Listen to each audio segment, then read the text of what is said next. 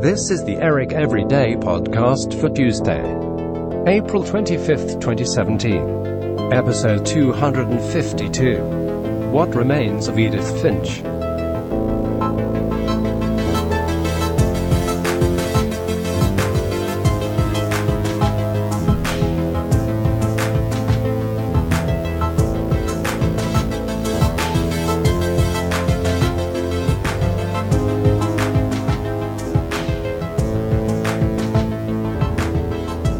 Hello there, Eric here. How are you all today? I hope you are all doing well and feeling fine. I'm good despite getting very little sleep last night. You see, I stayed up way too late playing a video game called What Remains of Edith Finch.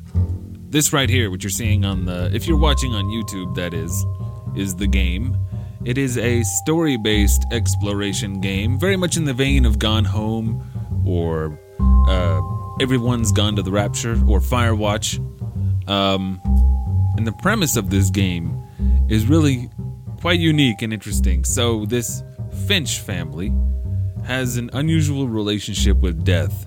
When someone in their family dies, they seal off the room in which they were living.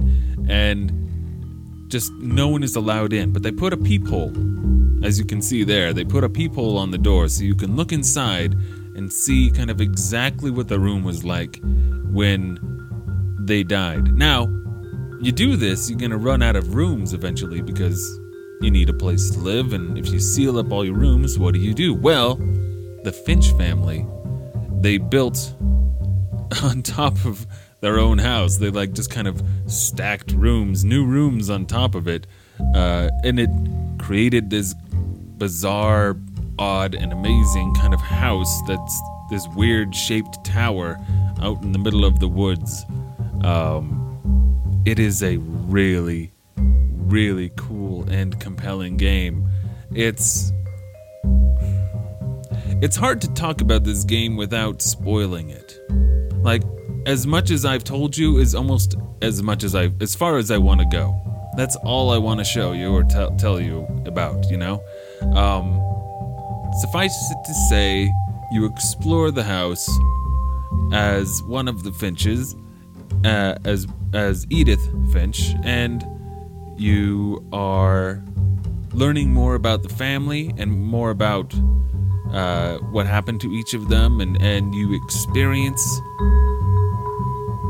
You know what? I'll just let you experience yourself. There are unique and amazing things that happen. It's a clearly a lot of care was taken into putting this game together.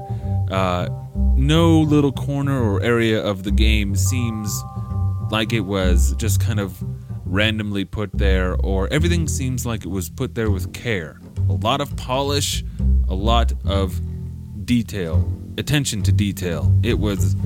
It is a lovely game. So lovely, in fact, I stayed up until the end. It's a short game, which is nice for me. I like short games because I don't have the time for, 100 hours of Skyrim these days. So, if you play like me, you could play it in 3.5, 4 hours, but I take my time. If you critical pathed it and rushed it, maybe you could get through in 2. But if you go slow and enjoy it and just take your time, 3.5, 4 hours maybe, which is perfect. I stayed up all night and I played the whole thing, and I'm very glad I did. I am eager and excited to try it again sometime, just because, I don't know, it was just cool. It was just cool to live in that world. I really dug it.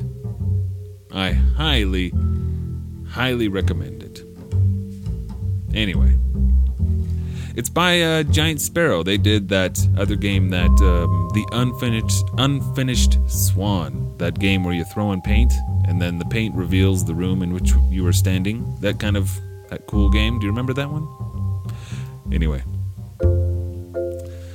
man, I love video games. Gaming is good. Oh, and Flint Hook came out recently too. And if you need something that's way more action-y, play Flint Hook. That's mighty good. Anyway, I hope you all have a lovely day. and I will talk to you all tomorrow. Bye-bye.